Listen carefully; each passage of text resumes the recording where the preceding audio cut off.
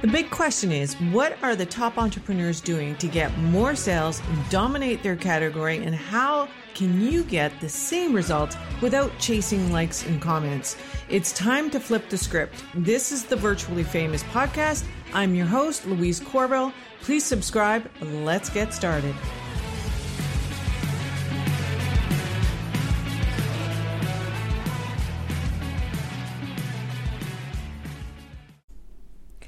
Hey everybody, it's Louise here, and today I am just going to be answering a question from a coach, an actual life coach. So the question is, I'm a certified life coach. 3 months ago, I became certified. My goal was always to have a digital course on a specific issue that people struggled with. Now, however, this is troubling me is that I've done all these so many courses in the last few years and I'm still nowhere in my business. And I'm scared to do anything when it comes to a course because I've never gotten anywhere with a course. And so I just want to state, and I didn't ask her this, but I'm assuming that for years she's wanted to do a digital course. So then she felt that she needed to be certified, and she did that recently. And then she's now back into, that same dilemma, right? Now, and she continues on here, and it feels like there are millions of coaches already that have the exact same knowledge that I have. Plus, they have an audience. How on earth, she says, would I stand out having literally no email list and no audience? I'm a single mom and I'm scared of wasting my time and money. So this is a huge question. And one of the things that I want to bring to your attention is that the importance of knowing your vehicle. And a lot of people obviously are coaches for platforms. Platforms are, YouTube, Instagram, Reels, whatever that is, that's a platform. That's your vehicle. How are you going to get them from A to B? With YouTube, right? So that becomes the vehicle. But as a life coach or a weight loss coach, that type of coach, or a strategy coach even, those type of coaches don't actually have a vehicle. They don't rest on another platform, right? And so that is when you actually have to create your own vehicle. So your framework becomes your vehicle.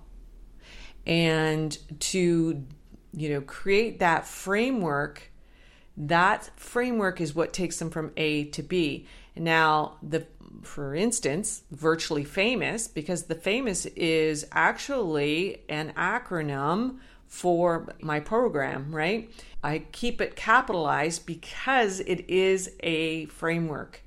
So without an actual framework, whether you're a coach or even a course creator, or if you have a physical product, you could have a physical product.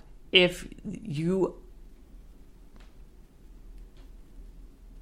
are in a commodity arena, I don't want to say product because it doesn't matter what you have. If you're in an arena that is all commodity, then it's a race to the lowest price.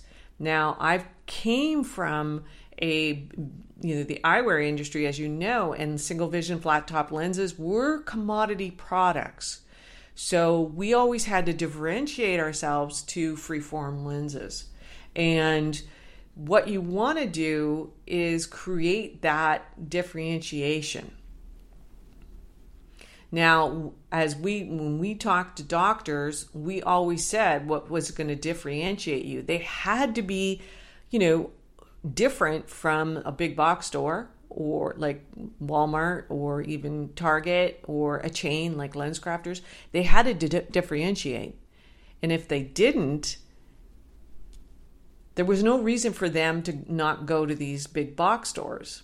And quite frankly, the doctors that are in those big box stores have the same education as a doctor who is an independent.